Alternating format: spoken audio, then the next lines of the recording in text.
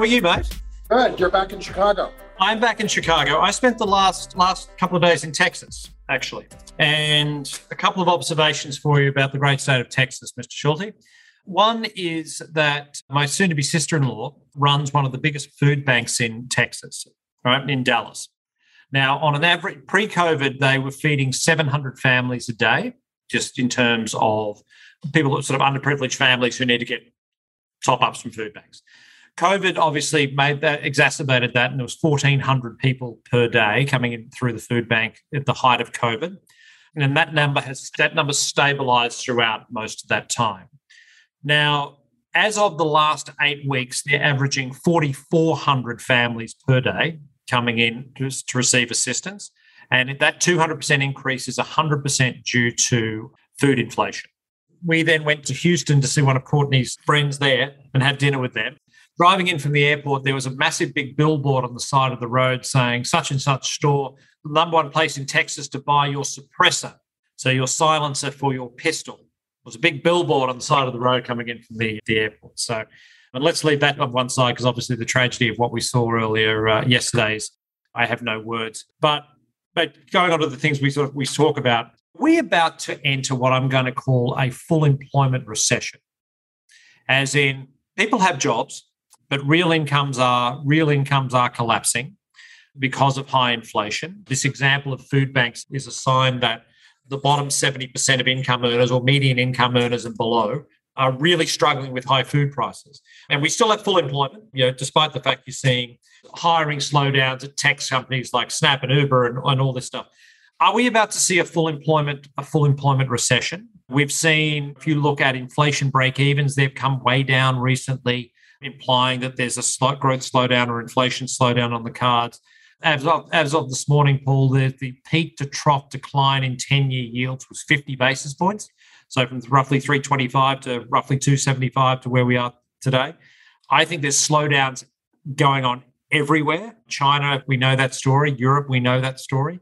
What are your thoughts about the notion of recession coming? And for me, the implications for equities are clear, i.e., equities that haven't had earnings downgrades and are still at over 17 times forward in the US context is not pricing recession. Yeah, and so what I would say is if we are looking at some of these really quick to digest data points economically, there's a Revelio is a interesting data point for that. They have very quick understanding of what's happening with jobs. And according to them, what's happening in April is the number of job postings fell by 2 million to 6.6 in April. So we had basically a 25% drop in April alone. These are very new numbers, right? So I think we are going to get some numbers that are going to be quite sudden.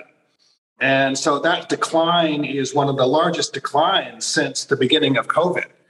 And just to give you a sense of what's been going on for the last 2 years, that number never went plus or minus 5%, and it's 25% in April. So what strikes me, Paul, is that you're seeing a lot of people talking about, Wall Street can do what Wall Street does, and Main Street, does what Main Street does. No, it doesn't. That's just crap. Because so many people were invested in the market, the retail participation in the market, unfortunately, peaked at the top of the market. And this is what happens all too often that you and I have seen 100 times in the last 30 years. The retail investors usually get it in the neck, right at the top of the market. And of course, stock markets are designed to kick you in the teeth at all times, and then they kick you in the stomach when you're lying down. They only ever, when the maximum number of people is in the market, and they only ever bottom when the minimum number of people is in the market, right? Yeah. They're designed to kick you in the teeth.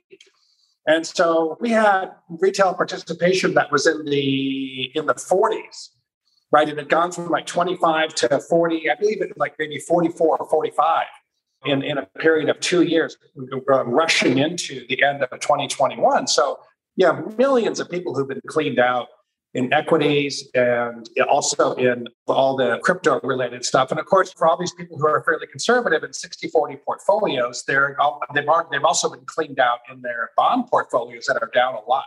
And so I'm going to say that there's probably 7 to 10 million people who had a very material drop in wealth from retail participation. And I'm going to say there's another 7 to 10 million people who wanted to retire, who are stuck in the mud and are going to have to really pull in their horns in terms of spending. And this is going to have a cascading effect to the rest of the economy. Not to mention everything you're talking about with China slowing down, Europe slowing down, the cost of capital going up, and the Fed's comments yesterday, where Mr. Powell used the word pain. When the doctor says this is going to hurt, be aware. It means it's really going to fucking hurt, right? Yeah, right. Normally, since doctors say, "Hey, look over there, it's Haley's Comet," then he injects you with a shot, and that was nothing. When the doctor says this is really going to hurt, put this bullet out and bite, because this is really going to hurt. Pay attention, right? He used the word pain. If we're going to get 250s, this is going to be a very painful episode, and the market's not ready for this. And I think there's going to be a big wealth effect that's slowly creeping in. So all together, I still think we have more to go. Again, you want to watch these head and shoulders formations. I hate technicals. I don't use them. I've never used them. I think a lot of it's like Rorschach and self-fulfilling prophecies. But I'm telling you, man, head and shoulders, it works. Because it's a dumb thing. It's mean reversion. Yeah. Right? It's just mean reversion. That's all it is. And so we have a lot more of that to come. And those are happening in the big caps. I think what's happening is, I think the mid caps and small caps are probably going to do a big outperformance against the large caps going forward. And then I just read a big thing went around. Sequoia put out a mega bearish 52-pager, which I got a hold of a couple of hours ago. Pretty good stuff. Pretty good. But just to give you a sense of what's going on with that, let me give you a quickie on their summary. It was basically, we know what we're doing. Trust us with your money. We've gone through this before. The number one thing you have to do is, which is, again, not helpful, is you have to live in reality, get rid of the dream, wake up and be ruthless and slash costs. Well, that's great. That's great if you're the management. It's not great if you're the employees of Sequoia. Fundamentally, it's three messages. Uncertainty is going up. The cost of capital is going up. Pay attention. Like I've been talking about this with you for the last many weeks. Free cash flow yield is everything. Free cash flow return on capital is the ultimate number right now. That's all you need to pay attention to. Try to get those accurate numbers on free cash flow yield relative to capital. Again, free cash flow return on capital yield. That's going to give you performance right here going into 2023. We know everything they're talking about. Pandemic, war, too much QE, supply chain, inflation. You're going to have to slash costs and be realistic, because this downturn is going to last longer and it's going to take longer to get out of. I don't know where they get that. They didn't prove it. The good news is we've gone from EV to revenues of 12 down to 6, which is a 10-year average. I think we're probably going to go below average.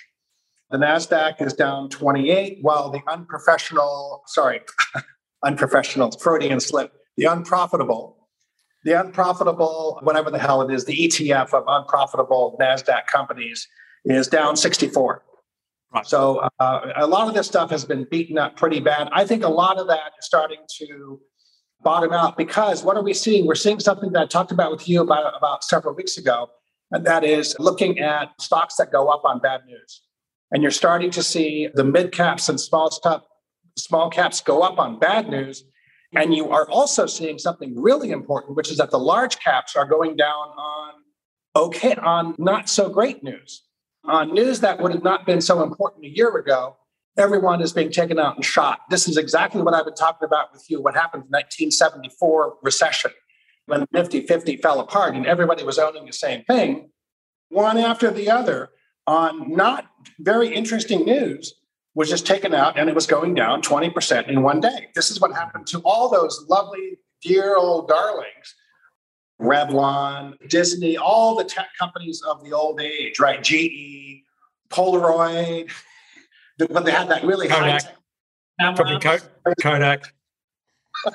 They were all taken out and shot one after the other, and they all went down somewhere in the order of 60%. But in the meantime, value and free cash flow yield went up. And these guys kept going down all the way into the summer, which is what I expect to happen.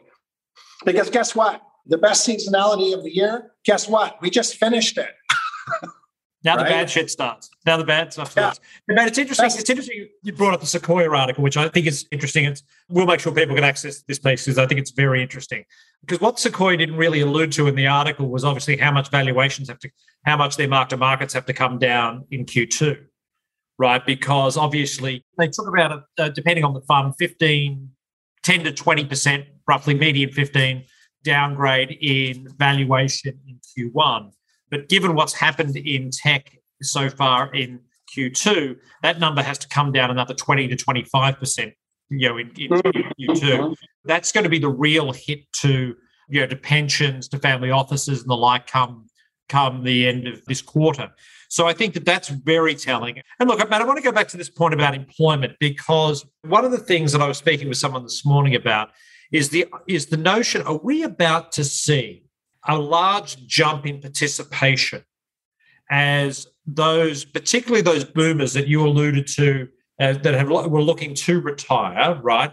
I think you and I actually had this conversation about a year ago saying when all these boomers were retiring and the great resignation was underway, and we're sort of saying, well, what happens if you have a 30% correction in the NASDAQ? How rich do they actually feel? And do they come back to work? Again, that was a hypothetical at the time, but it was, as fate would have it, is precisely what happened. Are we about to see these people come back to work or attempt to come back to work? And what you're going to find is if you have a jump in labour participation, that's going to put a cap on any form of wage inflation, right? You've talked a lot about in recent weeks about the power of the worker over the labour share of GDP effectively rising over capital and the reinvigoration of union movements and the like. But suddenly, if you have an increase in boomers who are planning on going back to work because that idea of an ideal retirement, well, that worked with NASDAQ 15,000 and it doesn't work NASDAQ sub 12. And obviously the hit to bond portfolios, the average 60-40 portfolio has lost at least 20% of its value this year, depending on where you are. Do we see a rise in participation again? Do we see those boomers coming back? I have one question for you. You tell me what in the hell a 66-year-old woman who has not worked for 3 years is going to do an economy that has chronic, persistent, and illegal age discrimination. Tell me what she's going to do, Paul. It's a good question. It's a great Paul. It's a very, very, very, very valid point. Very, very valid point. But I feel it. I do a lot of teaching around the world, and I've taught in 5 continents and like 14 universities. I love it. I'm comfortable. I like what I do, so I keep doing it. I applied for 9 teaching positions, 7 of which were in Singapore, and I didn't even get a call back. And I've taught in 14 universities on 5 continents. They're all virtual positions. In fintech? All good. The stuff I've written books about, Paul. Yeah. Yeah. I've written 4 books, and I'm not even getting a call back. So this is what's happening from anybody in their late 40s or 50s who was heading toward that golden era where the guy or the woman who was the CEO was between 54 and 57. And all of a sudden, in the last 5 to 7 years, that has collapsed down to the average age of a CEO now is like 39, 40. Right. So everybody who's racing toward mid-50s to get that dream position has suddenly been made redundant. And fine, if you are hungry and you cannot feed yourself, go to Home Depot and work in the gardening department for $11 an hour. Good luck, have fun, right? You're going to get a smock and a name tag, and you probably won't even get any training, and you're not going to get any health insurance, by the way. So that's what you're up against. You can work on a retail level as a cashier, but the rest of the economy is not prepared for anybody coming back over the age. I even think it would be low, over the age of 58, coming back into the economy for work. And so I think that's really, really fair. I think 2 years out of the job market for a 30-year-old is justifiable. It's dog years if you lose 2 years in your mid-50s. Your time decay, to use a market phrase, your theta is pretty darn high when you're over the age of 55 if you're out of the markets. I think that's pretty disgraceful, but that's the deal. These people can rely on Social Security. That's $750 or $800 a month. You can get air conditioning and a sofa and maybe a small TV and have Netflix, and that's about it. And maybe you have to watch, but your food costs are going to go sky high. I think that the labor market is going to be fairly sticky for a while. One of the things I want to talk to you about today, which I think is really important, The Federal Reserve published a report on Monday, and it said basically that this is something I've been talking about for a long time, but I was accused of being a communist, so I stopped talking about it. And that is the cartelization of the U.S. economy is causing inflation to be increasingly sticky. In other words, you have fewer and fewer companies who are dominating individual industries, which is causing two things. One, it causes tremendous supply problems if one of these companies has a problem. Abbott with baby food, right? One company in a cartelized industry has a problem with bacterial contamination in its machinery, and you suddenly have a national baby formula problem. Increasingly, the cartelization of the U.S. economy is greater than at any time in many, many decades. And the Fed concluded this is one of the reasons why we are seeing such sticky high inflation. Critically important point. The runaway Ayn Rand, get what you can and get a lot of it, and profits be damned, let's go for it, and to hell with regulation. This is what you get. You get cartelization, sticky prices, price fixing, and any way you can, trying to make it legal. This gets you your very sticky high inflation. And so today, the CBO came out with a report. I was talking to a client that you know today as well. And this CBO report was pretty damning. It said we're going to have inflation that's going to probably end up being north of 4.5% next year and could be down to 2% only in 2024. So we're looking at no let up in inflation for 2023 from the Congressional Budget Office. And this is a problem because if the Fed wants to stick to its "we found Jesus" moment about inflation, they're going to be raising rates for quite a long time here. Well, Paul, it gets back to the very, very basic point, right? Can or does the Fed continue to raise rates if there are growing signs of demand destruction, i.e., if we're heading towards a recession, if we're heading towards that hard landing that seems inevitable? Because again, the Fed slams on the brakes historically, it leads to hard landings. The data is undeniable. Are they going to continue to raise rates even in the face of demand destruction, i.e., anecdotal evidence that the inflation that they can control has been defeated? Right? There's supply side inflation, there's demand side inflation. Fed can control demand side, can't control supply side. If you have a recession, do you believe they continue to raise rates?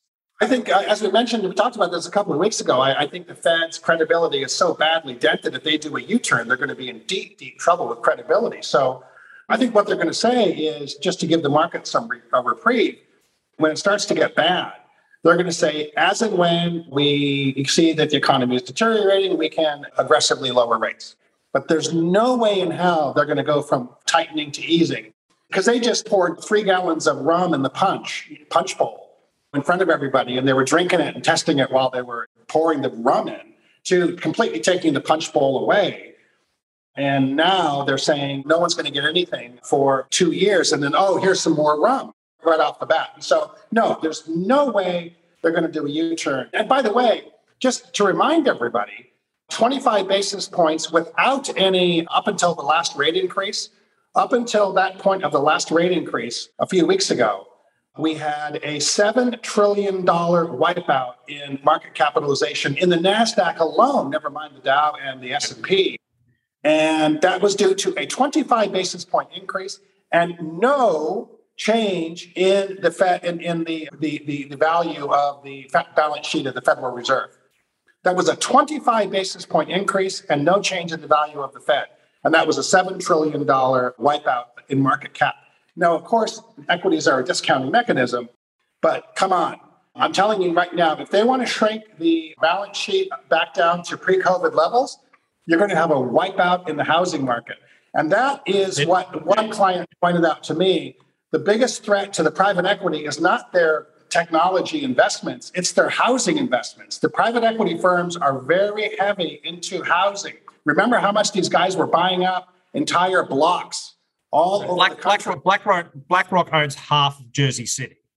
Yeah, right, in terms of multifamily apartment buildings. Mate, before we go, I want to talk about something we didn't get to talk about, which, again, speaking of wealth destruction, about $60 billion worth of wealth destruction, is Luna and Terra in regards to that debacle, the death of crypto, an awakening for crypto. Do the cooler heads prevail? I mean, Mike Novogratz got a hard time Luna tattoo, but when Mike comes out in a very measured way and says this is a very valuable lesson to me and I'll be more sensible about because of this experience. Haven't heard that from many people. And I think Mike should be congratulated on his candor and his honesty because he's that sort of guy.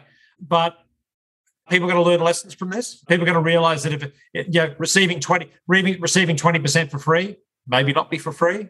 Talk a little bit about the future of stablecoin and where you think this is all headed. So listen up. So listen here. This is what I got to say about this. Even worse, the guy in Korea is even completely more unapologetic. And I was. Has he even spoken? Dao Quan, isn't it? It's Dao. I think it's Dao Quan. Is that his name? Has he even spoken? He's gone. Oh no, he's completely doubled down. He's going to reinvent it. He's going to bring it back. And guess what happened? It went up 50%. It went up 50% in one day's trading. It went from, Paul, listen to me. It went from like 0.0008 cents. So I did a very careful calculation of that. It was 1/100th of a penny. And it went up 50% in trading. So this is good. He's getting somewhere. So this guy doesn't know what the hell he's doing and has no understanding of markets. So I think that's the first thing. The second thing is, I think what's happening is a classic devaluation of the Thai baht. What was going on? And again, these things are currencies, right? You had a crypto asset against the dollar. And these crypto assets were very overvalued and the dollar was very undervalued and the dollar was going up. The dollar went from 95 to 104. And these other ones were way overvalued. And so there was a devaluation. And the devaluation without any backing, without any central bank reserves, right? These guys had no reserves. They go to zero. It's very much like what happened with the Thai baht and many other currencies in Asia in 1998. When the dollar was very strong, when these currencies that were overvalued they went down by 50, 70. The Indonesian rupiah went down 90, right? It went from 2,000 to 25,000. And so you've had a classic devaluation. You should be thinking of it in terms of devaluation, but without any sort of statutory reserves backing it. And so these things go to zero. And so this whole stablecoin thing has been blown out of the water. Regulation essential now? No, I don't think so. I think outlawing is going to come back again because Christine Lagarde said it's all worth zero, and she was not talking that way a year ago.